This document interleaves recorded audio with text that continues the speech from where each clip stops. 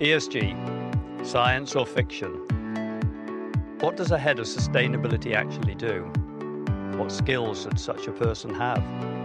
Is having a sustainability specialist just another form of greenwashing? Nowadays, everybody on LinkedIn is an ESG or sustainability expert, and every asset manager is a leader in ESG.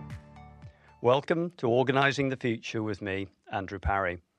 I'm Head of Investments at J.O. Hambro Capital Management and Regnan.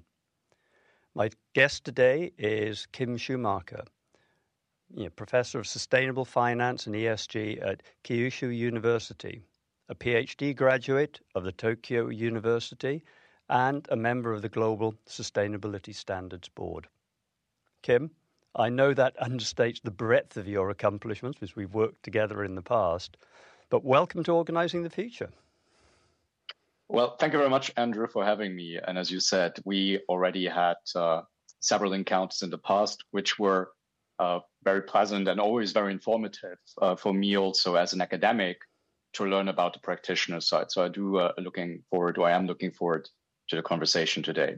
That's very kind. And, I have to say that those original conversations really helped shape some of my thinking, my role of head of sustainable investments, particularly collaboration with academia. But that's a topic we'll come back to later in the conversation. But let's start with the concept of what actually is a head of sustainability. What's right and what's wrong with that title?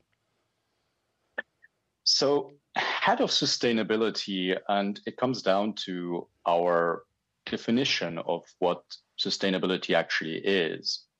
There's one definition of the United Nations as indicated or as determined in the 1987 Brundtland report, where they said it is basically just that current generations try to maintain resources in a way that they will still be available to future generations. And I think that is the key of what sustainability signifies. It is that we as current generation, we try to manage, we try to utilize resources, natural resources, especially planetary resources, in a way that they can be regenerated at the pace at which we're utilizing them or which we're using them, extracting them.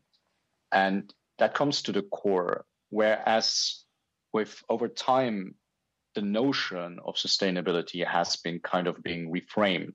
It always depends on what kind of stakeholder you're talking to. Well, for every stakeholder group, you will find a different definition of what sustainability is, which is true because it can be highly contextual. However, at the end of the day, for me as an environmental scientist, it basically boils down to the notion of resources once again, because we live on a floating rock in space that sustains human life and every other type of planetary life forms. And that is the key because we are dependent on these systems, ecosystems, working, functioning in order to also sustain human life. And if those break down, then we as humans, as humanity, as this collective, we will find ourselves in trouble. And then it becomes the role of every stakeholder group to identify in what ways do they impact ecosystems or biodiversity or other planetary systems, and in what ways do planetary systems impact their activities. And I think that is a key thing of what a head of sustainability should be doing. A head of sustainability should be identifying within an organization, within an institution, how does our organization impact sustainability, and what are some of the elements, what are some of the things we can do in order to become more sustainable, in order to foster sustainability? And also, if sustainability is at risk, how would we be impacted by that? And then it's the role of the head of sustainability, in my opinion, to then reach out throughout the entire organization with different heads of department, with the board, to identify what can we do to either mitigate these risks and also to improve our sustainability footprint, our impact on sustainability. And that is what the notion should be. However, head of sustainability has over time transformed into, unfortunately, I would say CSR 2.0, kind of. Sustainability, SDGs, the Sustainable Development Goals, as formulated by the United Nations in 2015, has become kind of this all-encompassing moniker, this go-to label that everyone is using to express their care or their awareness of sustainability. And with that, because it's so easy to use, it has more transformed into a marketing element. And head of sustainability has become the latest position. Previously, it was diversity and inclusion. And now it is kind of sustainability, where sometimes even diversity and inclusion is rolled into, which kind of is utilized to demonstrate that an organization cares about sustainability, that an organization is addressing, tackling sustainability, which, if it was being carried out in the way that it should be, that it actually has deep organizational, it leads to deep organizational transformations, and the head of sustainability is actually in a position to organize, to implement these changes, then it would be great. But a lot of head of sustainabilities turn out to be more or less chief marketing or chief communications officers in disguise. And that is what has been wrong in recent times. You know, listening to you there, I was thinking we could rework one of Kennedy's favorite maxims to ask not what sustainability can do for you, but what you can do for sustainability. I think the way you framed it. That is a great quote. Yeah, I just made it up on the moment, so please steal it. I will steal that. But it is very much how you frame that notion of stakeholders, isn't it? And which order you put it in is what the stakeholders are doing for you, or what the stakeholders can actually tackle themselves. I mean, what issues are we looking to manage, and what contribution can we make?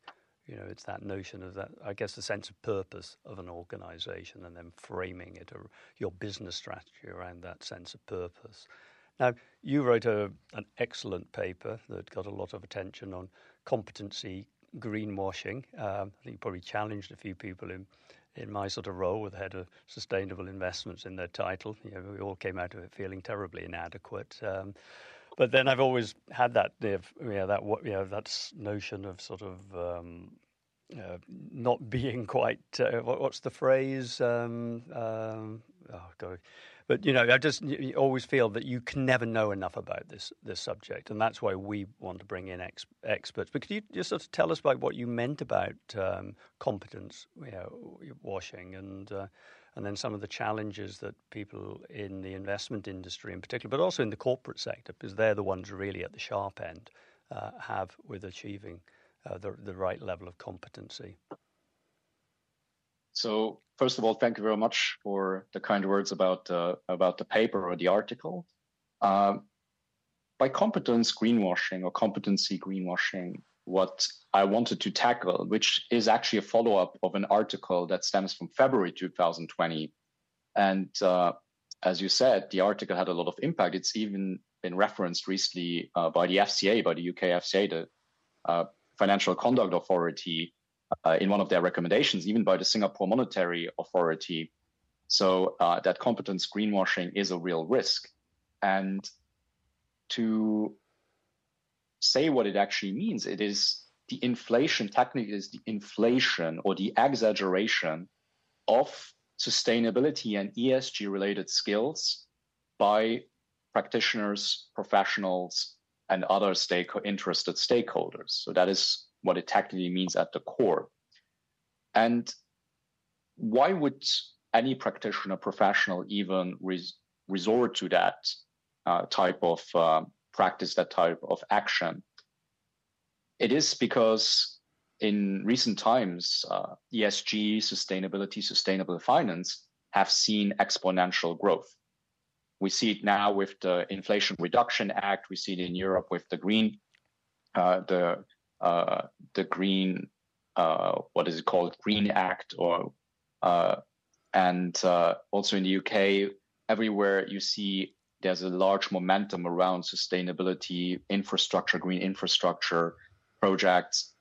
And with that, investors and other interested business stakeholders, managers have become much more aware that that is something that is important to a large part of society, especially looking at very distressing developments in terms of climate change, global warming, biodiversity loss. And with that increased awareness, companies are now, and institutions, organizations, even governments, find themselves now that they need to respond to that societal shift. They need to display, they need to show in what ways are they addressing sustainability, and do they actually have the means, resources, and capacities to do so. And that is where competence greenwashing becomes very, very relevant, because if I am one of the organizations that is being seen as a laggard, then of course I will likely have a disadvantage against my competitors who are seen as more competent, more advanced, in a leading position, the leaders in that field. So what I need to do is I need to scale my sustainability related capacities, and I need to scale them quickly.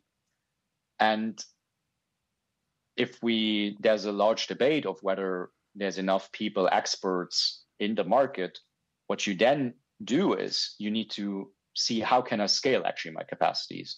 Do we have enough internal experts in the areas that cover sustainability, such as climate change, biodiversity, societal issues, gender issues, diversity, good governance practices? Do we have these experts already internally in our organization, and we can allocate some of the sustainability related matters to them? And in a lot of institutions, the answer was unfortunately negative. There was a large focus on financial matters, on financial materiality prior. And now that we are moving into a more sustainability related, more holistic era of corporate governance, which also includes non-financial elements. So not only short-term financial performance, but also longer-term sustainability performance, because sustainability at some point, sustainability risks might become very financial. So, and with that, a lot of organizations found themselves, we do not have necessarily those capacities, but we kind of still need to show that we are ready, because all our competitors are doing, whether that is actual solid capacity building or it's greenwash capacity building. That sometimes is very hard to identify. And then we need to show that we have expertise, and then we come to various practices of how you can scale capacities quickly. Either you just relabel existing job titles by putting sustainability, environmental, climate, or ESG in front of it. So an analyst becomes an ESG analyst, or a head of CSR becomes a head of sustainability overnight. And then suddenly, bam, our organization has suddenly all these experts on paper. That is one way of going about it.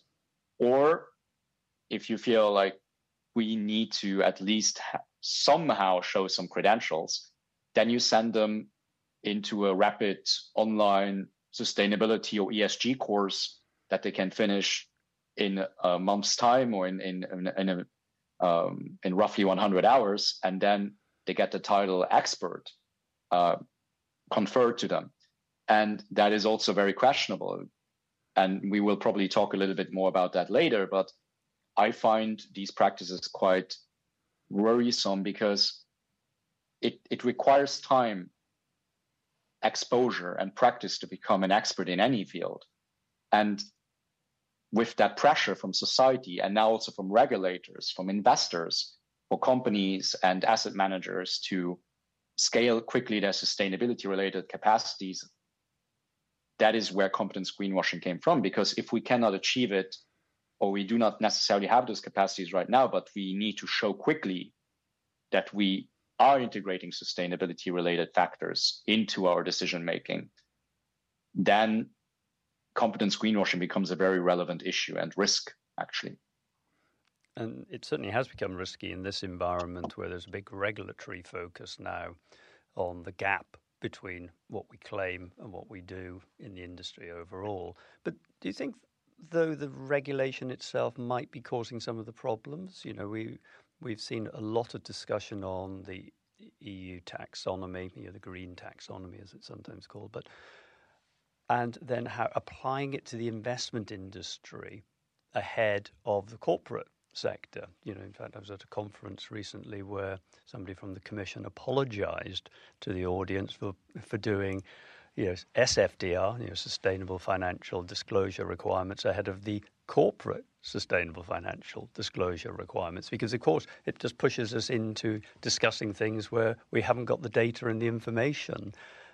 There is a lot here. It's there's some brilliant work in the taxonomy and in the principal adverse impacts, but it's very dense. It's very detailed, and then we have to distill that down into products that then the ordinary man and woman on the street will be buying, and that's, it seems to us sometimes some of the challenge is the sheer depth and breadth of what we're trying to achieve societally, and then distilling it down into a simple fund. Maybe we're sort of doomed to failure. Maybe you're always going to be over-claiming. How do you see regulation and disclosure in this? It's a very tough question because on the one hand, regulation is kind of needed to instill change to some extent, because I do think organizations, financial stakeholders, so they need tools to work with. They need also reliable regulatory and legal frameworks that they can depend on, because if it is all very vague, then usually in the past that has shown that just leads to more confusion. So if everyone is operating on a common regulatory baseline, that is much more helpful than everyone working in their sometimes disparate echo chambers. So I do think the taxonomy and other regulations that promote more transparency, more disclosure, more integration of sustainability-related metrics is very useful. Whether or not a taxonomy that prescribes what is green and what is not is the end of all things, that is another debate that I think goes beyond what we have in this discussion, because taxonomy should, in an ideal scenario, just be the representation of the best available science. So it should basically just be what are the best practices in terms of operating a chemical plant with the least possible pollution. So it relies on ISO standards, it relies on other standards, also on national frameworks, national law, European law, international law. So that is ideally what it should be. But then, of course, we come around the question of feasibility. And I think that is what you are alluding to. Is what is currently required or what is demanded actually feasible with the current resources that the financial sector and even corporate stakeholders have at their disposal? Yes and no, because I think it is a chicken and egg issue. Because, of course, businesses, they want to turn a profit, which is very normal.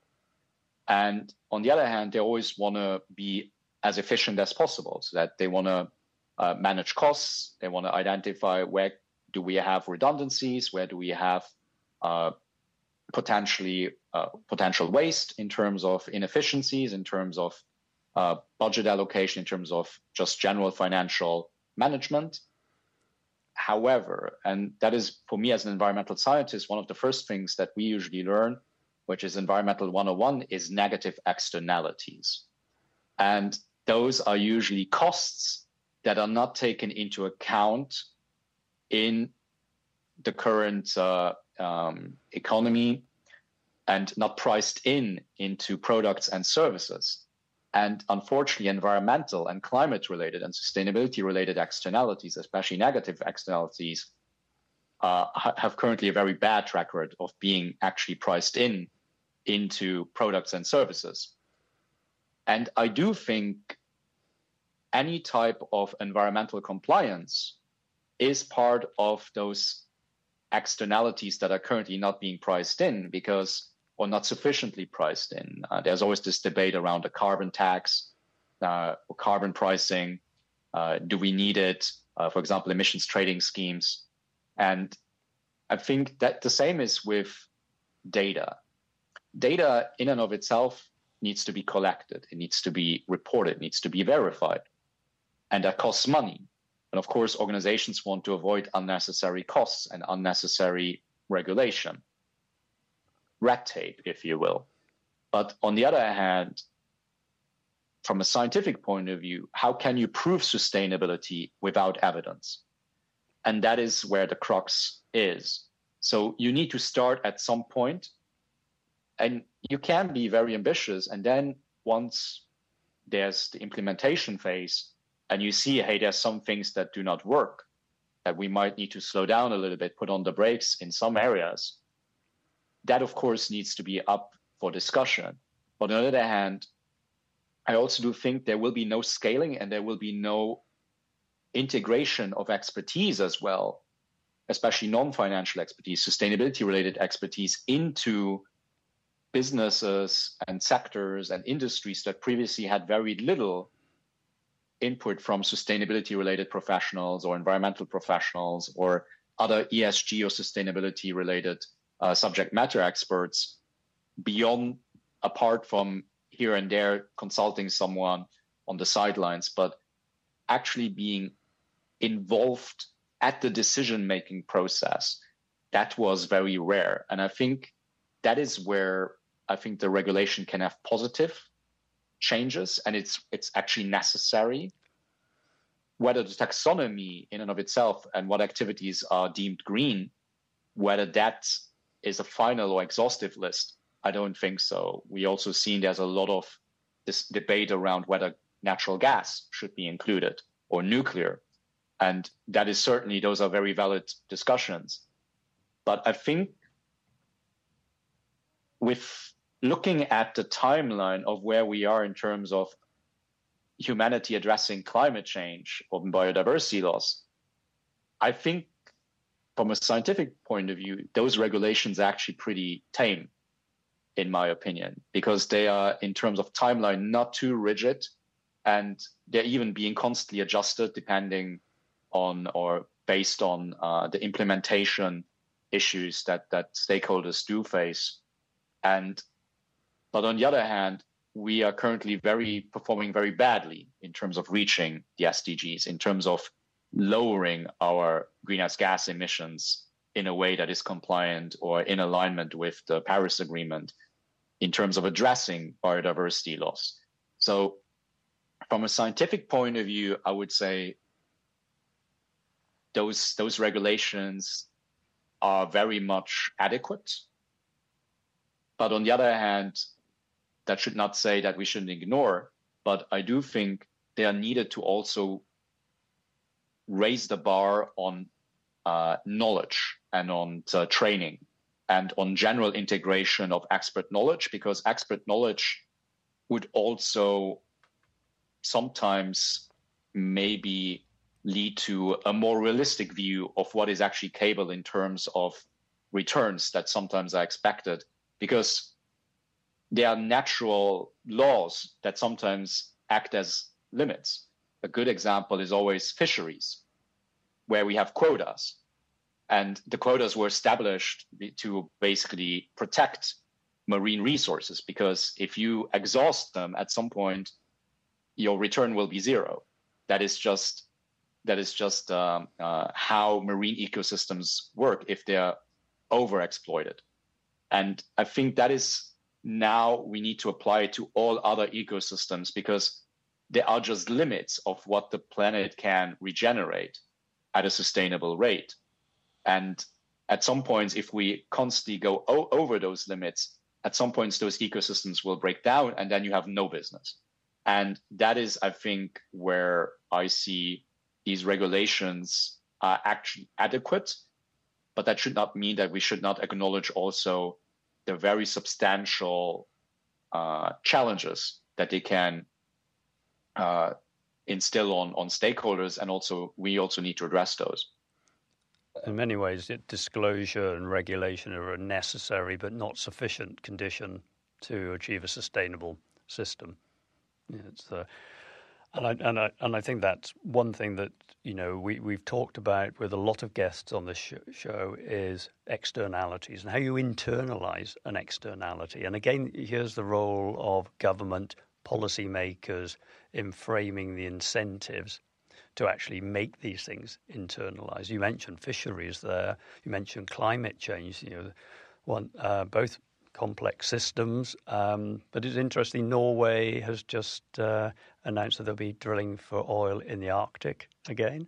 And there'll be loosening the rules around hunting for whales, which seems to be in a modern age completely unnecessary on frankly both counts. So we have to think about those external influences, and that's why I think that sometimes we do get the order wrong, that if we're not thinking about it from the incentives and the structures that are placed on civil society, on individuals and on corporates, we won't fully understand why externalities remain completely externalized. It is one of those challenges, and I do worry sometimes that there's that the investors are seen as the saviors for all of this, but they will actually have those countervailing forces if government policy remains volatile and at the whim of short-term political expediency.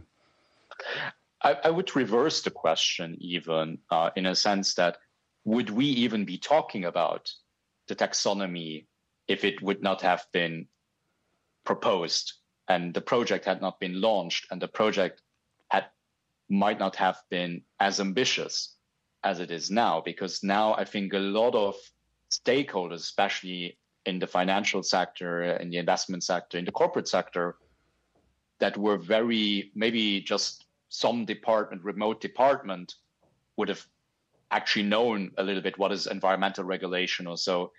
And now it really has become a front cover topic. And I do think that already in and of itself is a very good development, because now there's much more awareness, and that is one of my points in the article, does not automatically mean subject matter expertise. But on the other hand, awareness is a very crucial step towards creating sensibilities around this topic among stakeholders that previously had very little exposure to sustainability related issues. And I do think if the taxonomy already kicked off that discussion in such a powerful way, that in and of itself is already one of its achievements. I think that's a great observation, and it's certainly something that, when I sit on the other side of the table to my day job and I'm a pension fund trustee, we have conversations that we didn't have 10 years ago about a whole variety of different topics. Now, we still struggle with implementing them, but we actually have them. We have that awareness, and it is that capacity building in the system.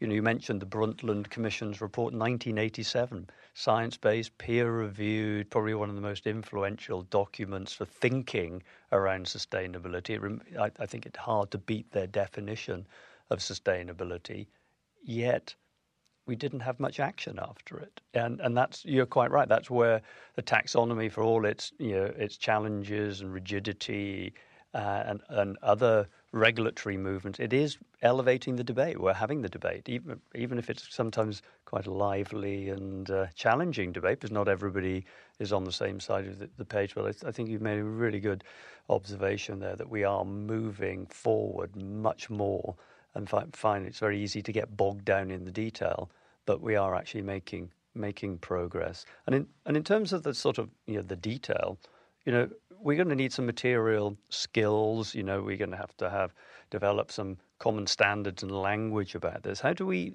you talk about creating I think it's skills matrix in your paper, and that's where my imposter syndrome. That's where I was. That was the word I was struggling for. Which just shows we record this live. You know, it just shows the challenges for an institution to build those skills. Could you tell a little bit more about how we should think about building skills, and particularly, I think, around where we try to do it in the area of collaboration with academia and other institutions? Yeah, that is probably one of the core arguments that my paper makes, and it's a very good question. So I think no profession has, especially highly respected professions in our society, have basically become or adopted their current practices overnight. I think it was always a process. But one thing that is very common, and the professions that I'm talking about is usually regulated professions. We're talking doctors, we're talking lawyers, we're talking accountants, we're talking engineers, and we even talk traders. And what do they have in common?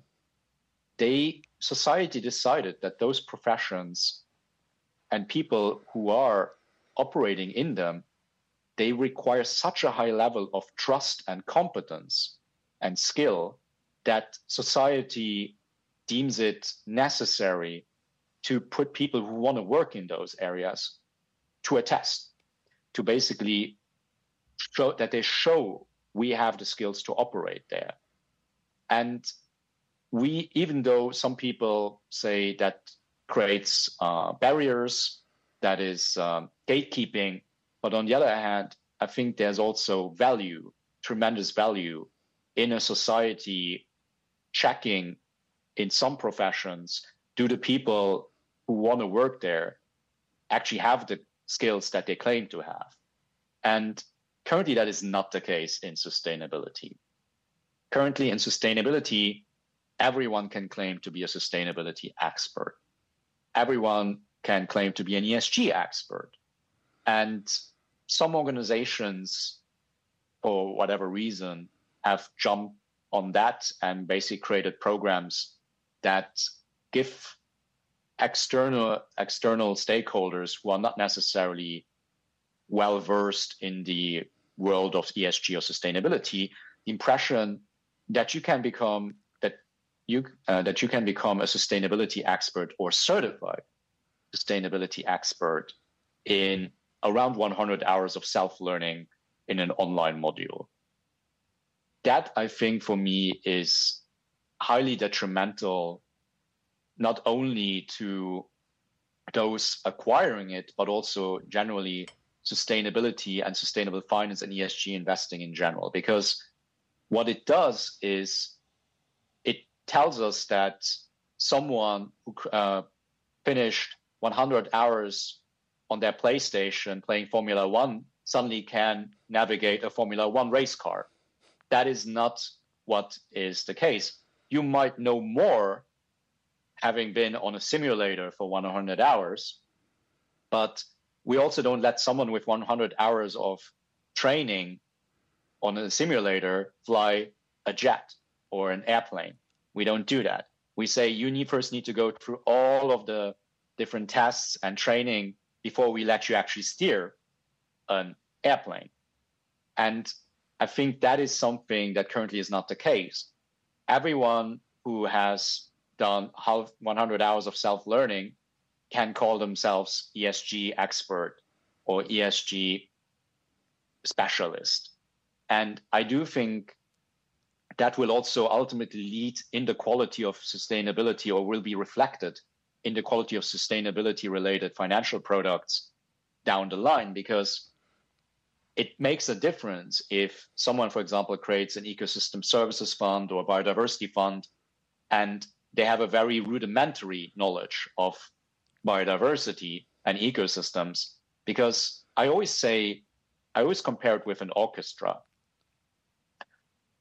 The maestro or the maestra of an orchestra still needs to know something about music, because how would they otherwise identify whether one of the musicians in their team plays the wrong note or is in the wrong tempo?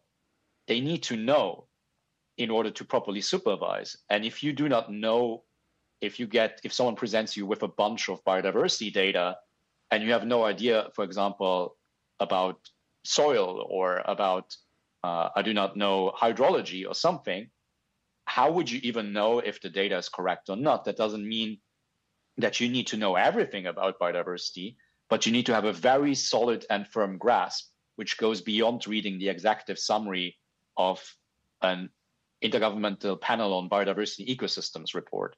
Or for IPCC, if you read an IPCC report, the executive summary, then you do not become a climate change expert.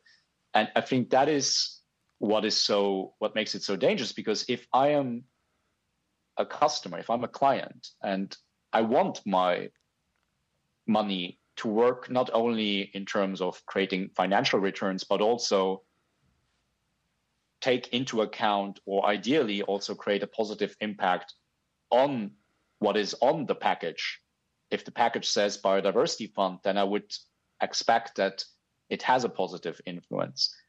But if the people managing it have only a very surface level knowledge of biodiversity, how would they be able to properly check whether the investments that they made actually created any tangible biodiversity impact, and the data that they are being given, whether that is actually reliable data? And that is where I advocate strongly that we should have a common baseline for sustainability related knowledge. So everyone who wants to call themselves sustainability expert needs to go through at least some common training that is approved by governments, by regulators. And in order to address the issue that sustainability is extremely broad, you could frame it as an ESG training, because you could say there's some things that everyone needs to know. So, for example, a common part. And then if you want to specialize, for example, in E, S, and G, then you can take a specialization on top of that. So, for example, similar to medicine or similar to law, where you can specialize later on, for example, in family law, or you become a neurosurgeon. And I do think that is necessary, because currently it is not really working, because the skills matrix said that some knowledge is more material than other. And that is the difficulty, because, for example, an environmental policy specialist is not the same as an environmental scientist. A climate change expert is not the same as a climate scientist. So there's a lot of nuance that needs to be taken into account. And for outsiders, it sometimes looks like equal knowledge. But in the detail, it can have very, very significant impacts on the outcome of investment decisions. And that is, I think, where I advocate that there needs to be some form of common, ideally globally accepted minimum training. But if not, at least for Europe, for the UK, and for the EU, I think that would make a lot of sense to have something like that, because they are also pushing the most for sustainable finance and ESG investing.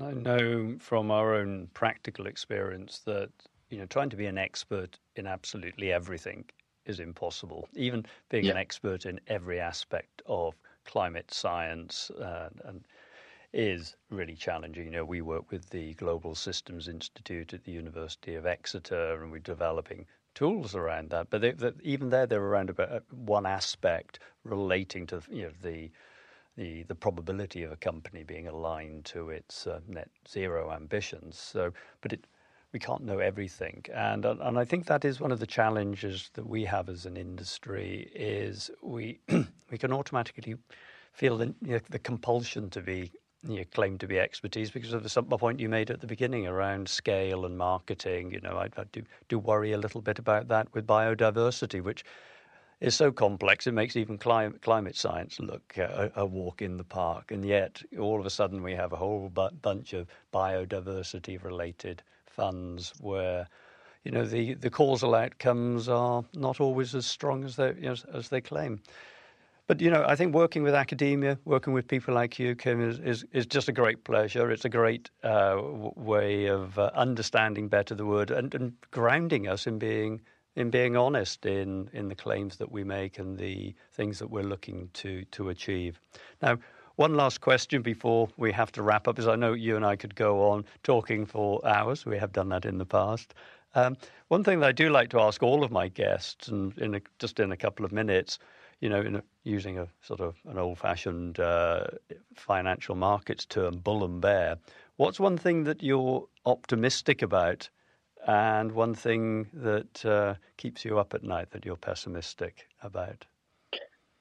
So one thing, it's actually a very easy to answer question. So one thing that I'm very positive about is with discussions similar to that we have right now with other stakeholders, I know there's still a lot that we can do. There are a lot of opportunities that we can do to address some of the most pressing issues around climate change and biodiversity loss and sustainability in general.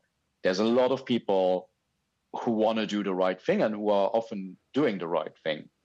And also having these kinds of conversation also creates additional bridges between different stakeholder groups to create new solutions. And I think that is something that makes me optimistic that we can still find solutions. We can still find common ground. We can still find